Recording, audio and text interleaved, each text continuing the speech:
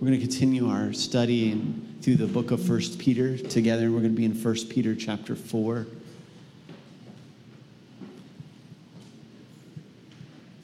It's an appropriate song that we just sang, considering what we're going to be talking about this morning and considering what the little letter 1 Peter is all about. You know, Jesus said, "Blessed are you when people make fun of you, when people insult you, when people persecute you because you follow me and my teachings," Jesus said. He said, not if, but when.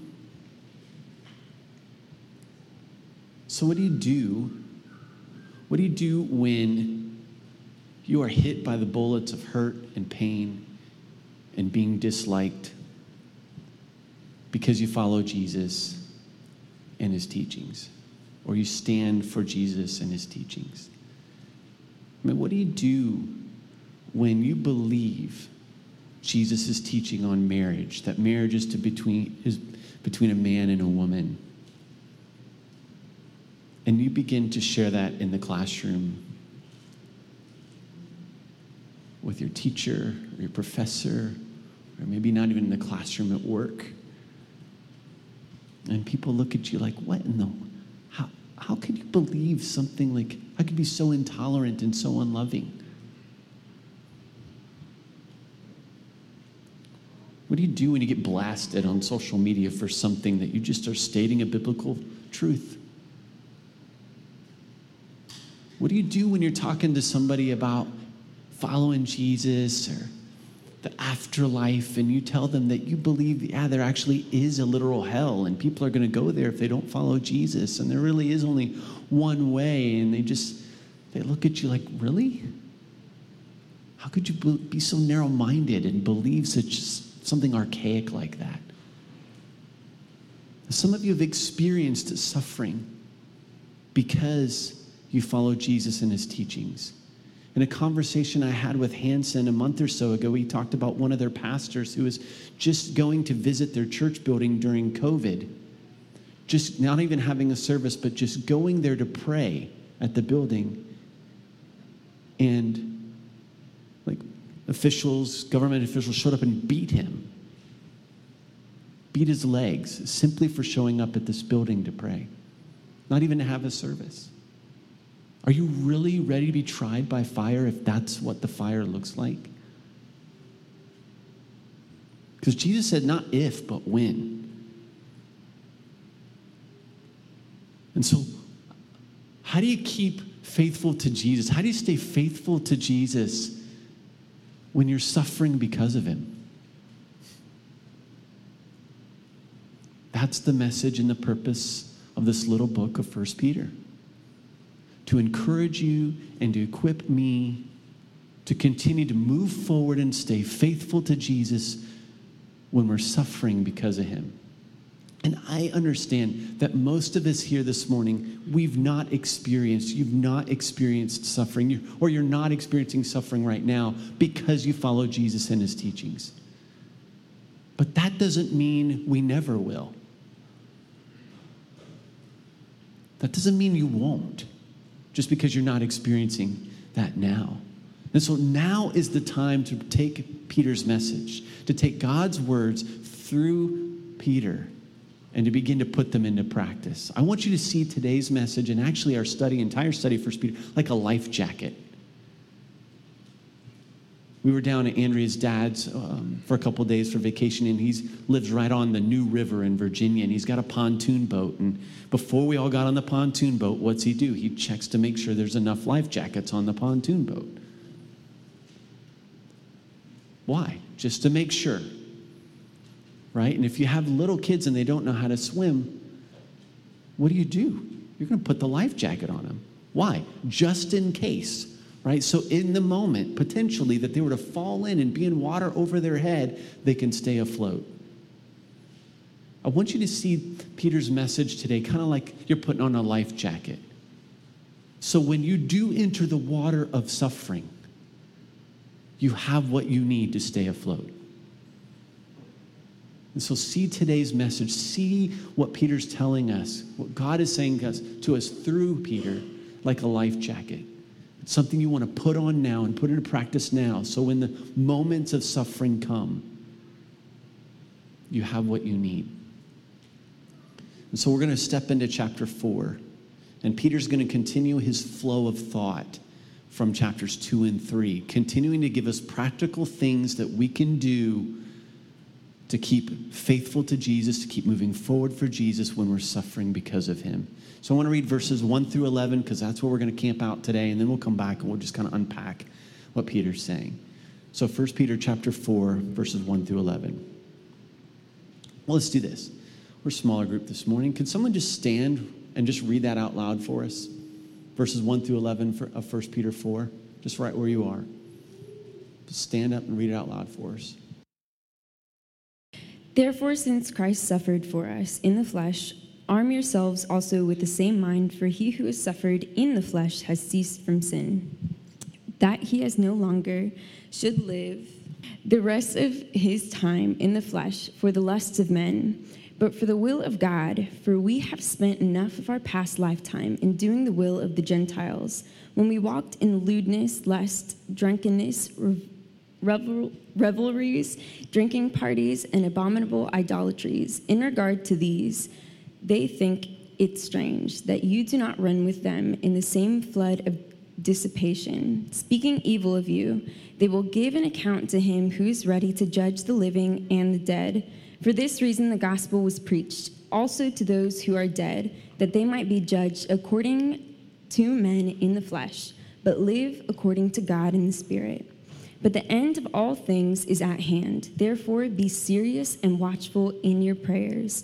And above all things, have fervent love for one another, for love will cover a multitude of sins. Be hospitable to one another without grumbling. As each one has received a gift, minister it to one another, as good stewards of the manifold grace of God. If anyone speaks, let him speak as the oracle of God. If anyone ministers, let him do it as with the ability which God supplies, that in all things God may be glorified through Jesus Christ, to whom belong the glory and the dominion forever and ever. Amen. So as I said, Peter here in chapter 4 is going to continue to give us some things to do in order to keep moving forward for Jesus when you're suffering because of him. And so one of the first things you want to put on or begin to practice, Peter tells us in verses 1 and 2. And he says, since therefore, now we've talked about when you see a therefore, what do? You find out what it's there for. Whenever you see a therefore in Scripture, find out what it's there for. So what is this therefore? Therefore. All right? That's what we need to find out. So since therefore Christ suffered in the flesh, well, you have to go back to the end of chapter 3, and he talks about it. Verses 17 and 18, he says, for it is better to suffer for doing good, if that should be God's will, than for doing evil. For Christ also suffered once for sins, the righteous for the unrighteous, that he might bring us to God, being put to death in the flesh, but made alive in the spirit. And so Peter says, since therefore Christ suffered for doing God's will, he says, you need to now arm yourselves with the same kind of thinking. So Peter's pointing us back to the example of Jesus, that Jesus, in his obedience to the Father and living on the mission that Father had for him, he encountered suffering. And Jesus knew that. He expected that. And so Peter's saying, you need to arm yourselves. That's like wartime language. Like, you need to put on the armor of thinking like Jesus, where you're expecting suffering, you're not surprised by it. Where you're anticipating it almost, you're expecting it, you're not surprised by it. Because he says, arm yourselves with the same way of thinking, for whoever has suffered in the flesh has ceased from sin, so as to live for the rest of the time in the flesh no longer for human passions, but for the will of God. Jesus understood that I am here to accomplish the will of the Father. I'm going to do what I need to do to be obedient to the Father, to live in the will of the Father. And Jesus mentions that multiple times in the Gospels. And part of what he experienced in being obedient and living a life pleasing to the Father was suffering. It's part of God's plan for him, was experience suffering for the good. And it was through Christ's suffering that Peter says at the end of chapter 3 that the unrighteous can be made righteous. And so we need to think like Jesus thought. Well, how did Jesus think? Philippians chapter 2, verses 5 through 8. We won't go there, but Paul writes, you need to have the same thinking, the same mind of Christ. Christ did not consider equality with God something to grab a hold of. But he became a servant and humbled himself and became obedient to death, even death on a cross. Jesus understood that if I'm going to fulfill the Father's mission and this plan of redemption, it's going to involve suffering. And so I think Peter's trying to remind them, hey, if Jesus suffered in living a life of pleasing God, we should expect to as well. We shouldn't be surprised by it. And I think that's Peter's point. If Jesus suffered for following God, we should expect to as well. Now, our family, we've been into soccer for quite some time. Anybody here seen like professional soccer on TV? You ever watch a professional soccer match on TV, like the World Cup or whatever? There's going to be something you're going to see in a soccer game, soccer match, is suffering. You're going to see suffering. Some of it's legit, some of it's not. Right? You see a guy go to the ground, writhing in pain. They play the replay, wasn't even touched. The medical people come out, have this magic spray his leg with this magic spray, and all of a sudden he gets up and he's fine and running around again. I don't understand it. I don't know why they don't hand out the magic spray that they use in soccer matches. Just go door to door and hand that stuff out. Right? It's magic spray. Just do it. There's a lot of suffering, but a lot of fake suffering that happens in soccer. We're not talking about fake suffering here. We're talking about real, legitimate hardship, hurt, pain, because you follow Jesus and his teachings. And Peter says something that I think is interesting. He says, arm yourselves with the same way of thinking, for whoever has suffered in the flesh has ceased from sin.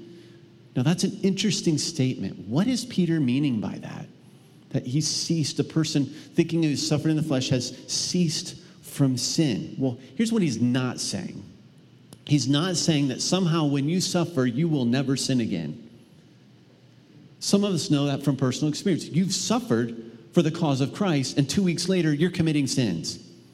Right, so we know that's not what Peter's talking about here, that somehow suffering is the antidote to never sinning again. That's not what he's talking about here. I think what Peter's trying to say here, what he's not trying to, but what he is saying here is this, that when you experience suffering because you follow Jesus, you are showing that living a life pleasing Jesus is dominating your life, not living a life pleasing sin. It's not that you've all of a sudden now stopped sinning and never will sin again, but in that moment of suffering, you're showing sin has stopped having the victory in that moment of my life. What you're showing is that it's better to follow Jesus than to follow sin. In that moment when you choose to suffer for the cause of Christ, you are showing that Jesus wins, sin is lost. And I think that's what Peter's trying to communicate here. So what would it look like, church, if you and I and your house church or our house church began to really arm ourselves with this thinking of Jesus, where we're actually expecting suffering and not being surprised by it? Would it make you more bold if you thought that way? Would you care less about what people think when you're talking to them about Jesus? Would it make you more loving because you wouldn't be so concerned about the consequences? Peter continues in verses 3 and 4, and he says, not only should you arm yourselves with the same thinking of Jesus, not only should you expect suffering not be surprised by it, but you need to expect to seem strange. I love the translation that Julia read from because it's literally what it means. Some translations say, that they're surprised in verse 4 with respect to this. They are surprised, or they think it's strange when you do not join them in the same flood of debauchery. Peter's saying, listen, not only should you expect suffering and not be, but you should just expect to seem strange. This shouldn't surprise us because now you're different.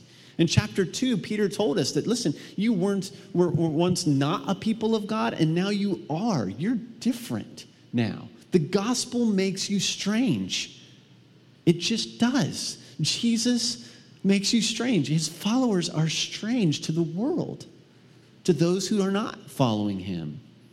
I mean, you're going to seem different. And some of you have experienced this, like with your friends that you hung out with before you became a Christian.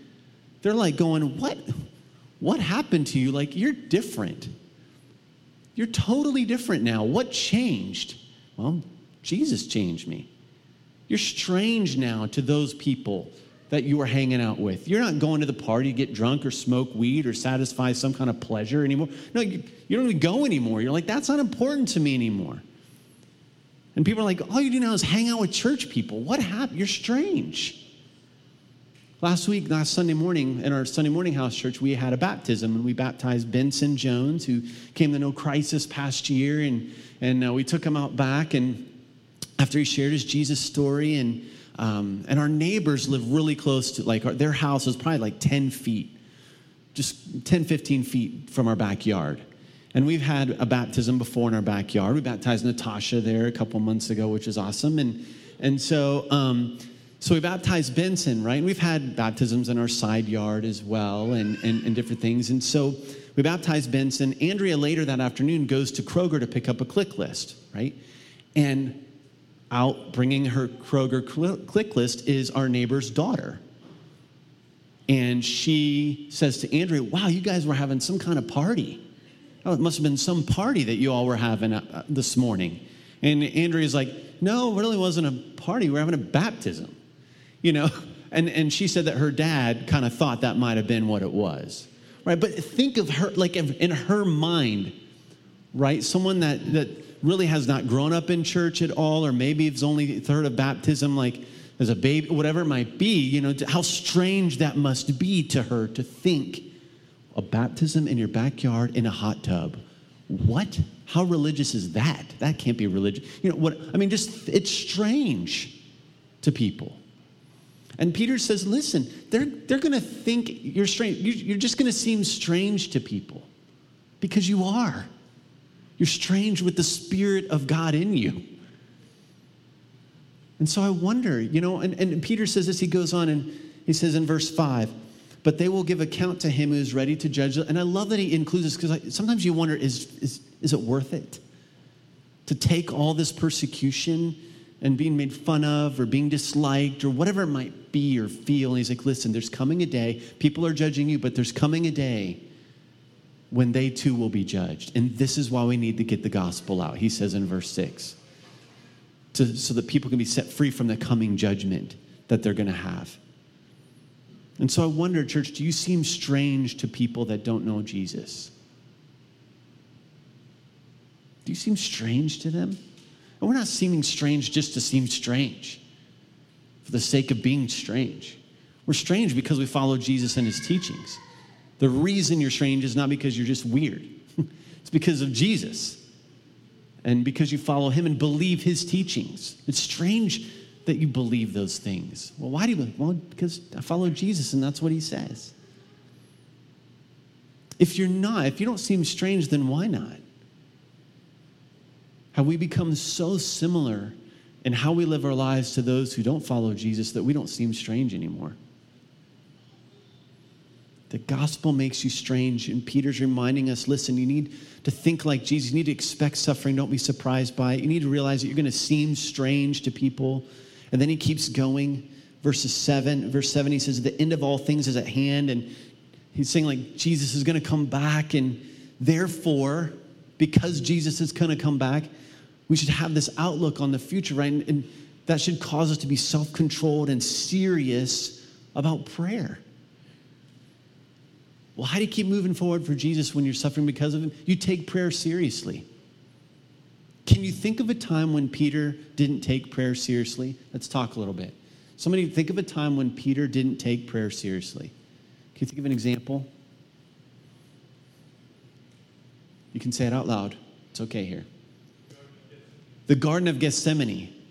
Winner, right there, okay? Jesus takes Peter, James, and John to the garden. Jesus is hours away from the most intense suffering ever. And he calls these guys. Peter's one of them. He says, hey, guys, I want you to come with me to this garden, and we're going to pray. And so he tells Peter and James, I want you to watch and pray so that you won't give in to the temptation, right? That you'll still stay faithful. So Jesus goes off and he prays. Jesus comes back to check on his guys. And what's he find Peter doing? Taking a nap. Anybody fell asleep while they were praying? Boom, guilty. You're not alone. Peter understands. Not saying that's the best thing, but we're not alone. He finds Peter napping.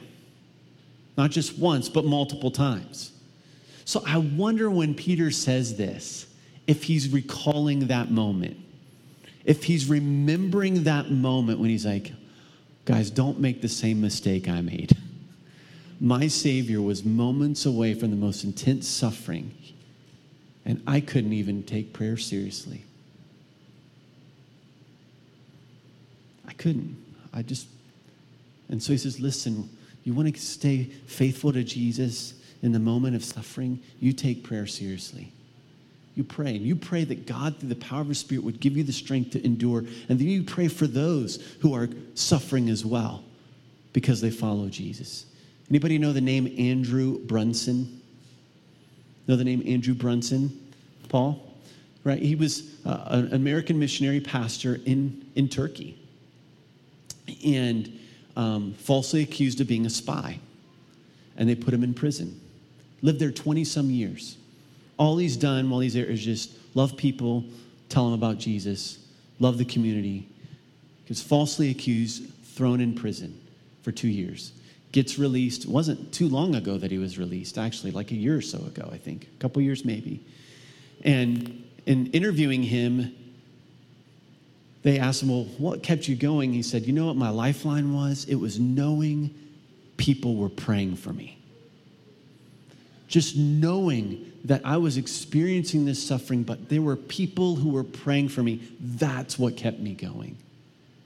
And Peter says, listen, in the midst of suffering, you take prayer seriously. And like a life jacket, we don't wait until the suffering comes. We start praying now for one another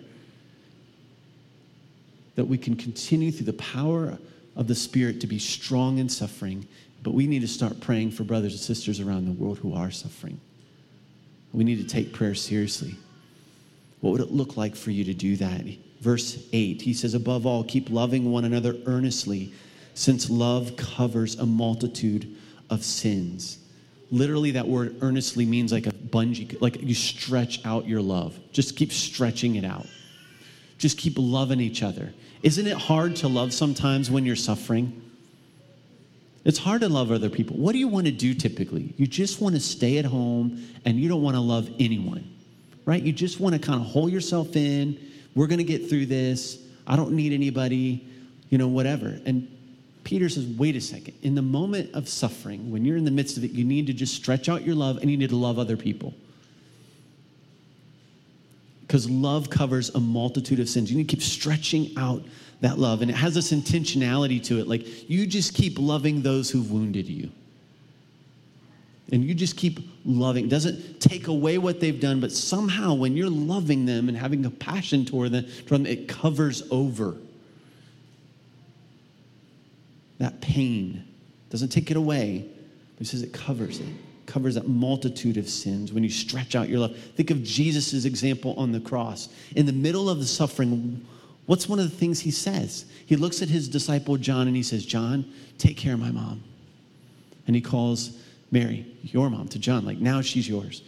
He's thinking of his own earthly mom on the cross while he's got nails in his hands, blood coming down on his face. And he's like, hey, take care of her, stretching out his love for us, but even for those near him physically at the cross. Even on the cross, he says, Father, forgive those who are insulting me, for they don't know what they're doing. Jesus stretching out his love. In the moment of suffering, what do? You keep stretching out your love for one another. Who is it that God is saying to you right now that you need to stretch out your love toward? You don't wait till suffering to do it. You put it on now and start living in that. And then he goes in verse 9, he says, show hospitality to one another without grumbling. Literally pursue opening your home. Pursue opening your home. In those moments when it's hard and you're suffering, just open your home for people. Have people in your home. Oh, that's so hard, isn't it, in that moment? Again, you just want to be alone. And you see this community aspect that Peter's bringing. You need to love other people. You need to pray for other people. You need to be with other people. You need to pursue hospitality. Open up your home.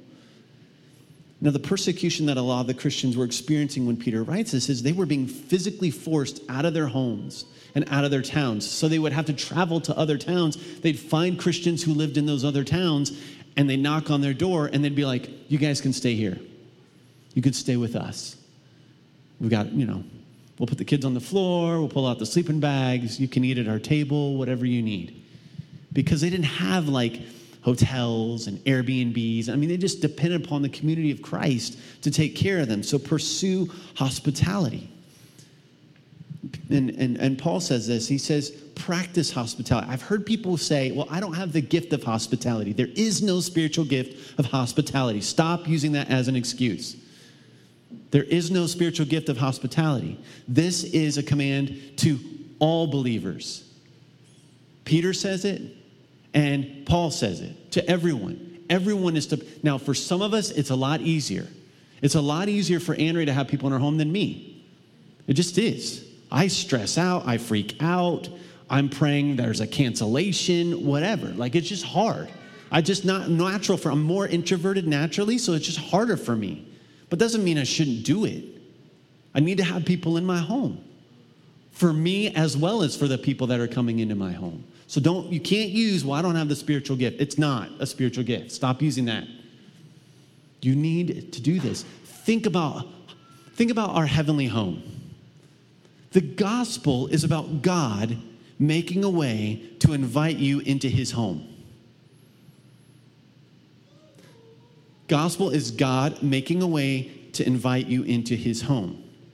So hospitality is actually a reflection of a spiritual reality. When we're hospitable with people, when we are practicing hospitality, we are actually showing them a spiritual reality that God does for us. God invites us into his home. Listen, your home, God does not see heaven as a refuge from people, but for people. Your home is to be a refuge for people, not from them. And there's balance there. I get that, but listen, ultimately, your home is not to be this shut the door, us and no more. No, come. Because when you do that, you're reflecting the gospel.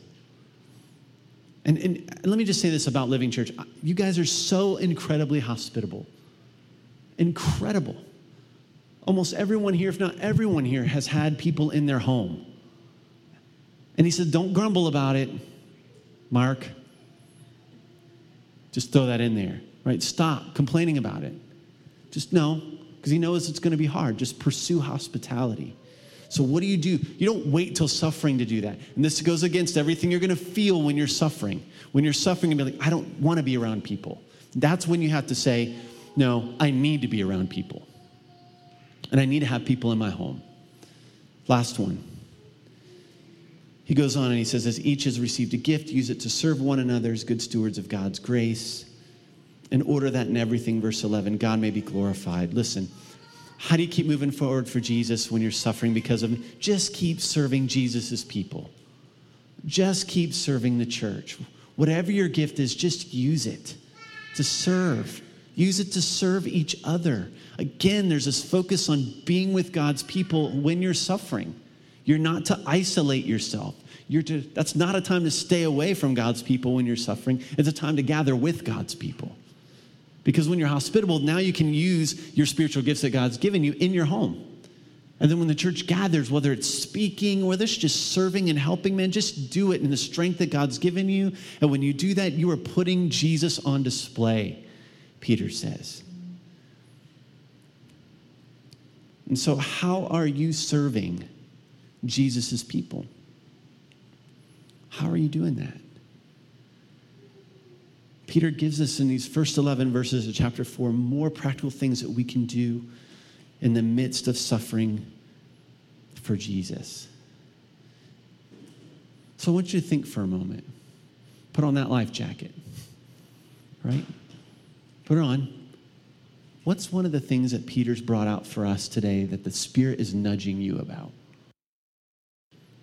And I love how Peter ends this section, almost like with this doxology. In order that in everything, God may be glorified through Jesus Christ. To him belong glory and dominion forever and ever. Amen. What's Peter doing? He's like, oh, Jesus is worth it. He's worth it. He is worth experiencing suffering for if it means that. Because of who he is and what he's done for us in bringing those who are unrighteous and making them righteous. Bringing them to God. And so what's the Spirit nudging you about? As the band comes, I just want you to think about that. Just right where you are. Just kind of bow your head, close your eye, and just ask the Lord, just bring to the surface of your heart and mind right now, of these things, God, show me, what are you saying to me this morning? What do you want me to put on in preparation for what you might have for me down the road? Just pause right now and ask him.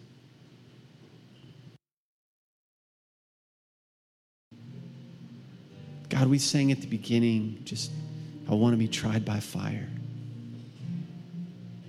God, I thank you for your word, your truth, through this little letter from Peter that prepares us for that fire. That prepares us to continue to stay faithful to you if the fire you bring us is suffering because we follow you.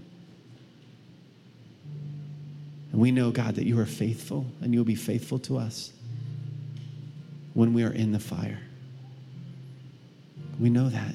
You've proven that to us. You say it. You tell us. And so, God, I pray that right now, through the power of your Holy Spirit, would you just continue to nudge our hearts? And may we see these things as not just more things to tack onto the things that we need to do as a Christian, but may these things flow out of us because we love you, because you first loved us, because you stretched out your love for us to bring us into your home when we are undeserving. Let's stand, church, and declare some truth in song.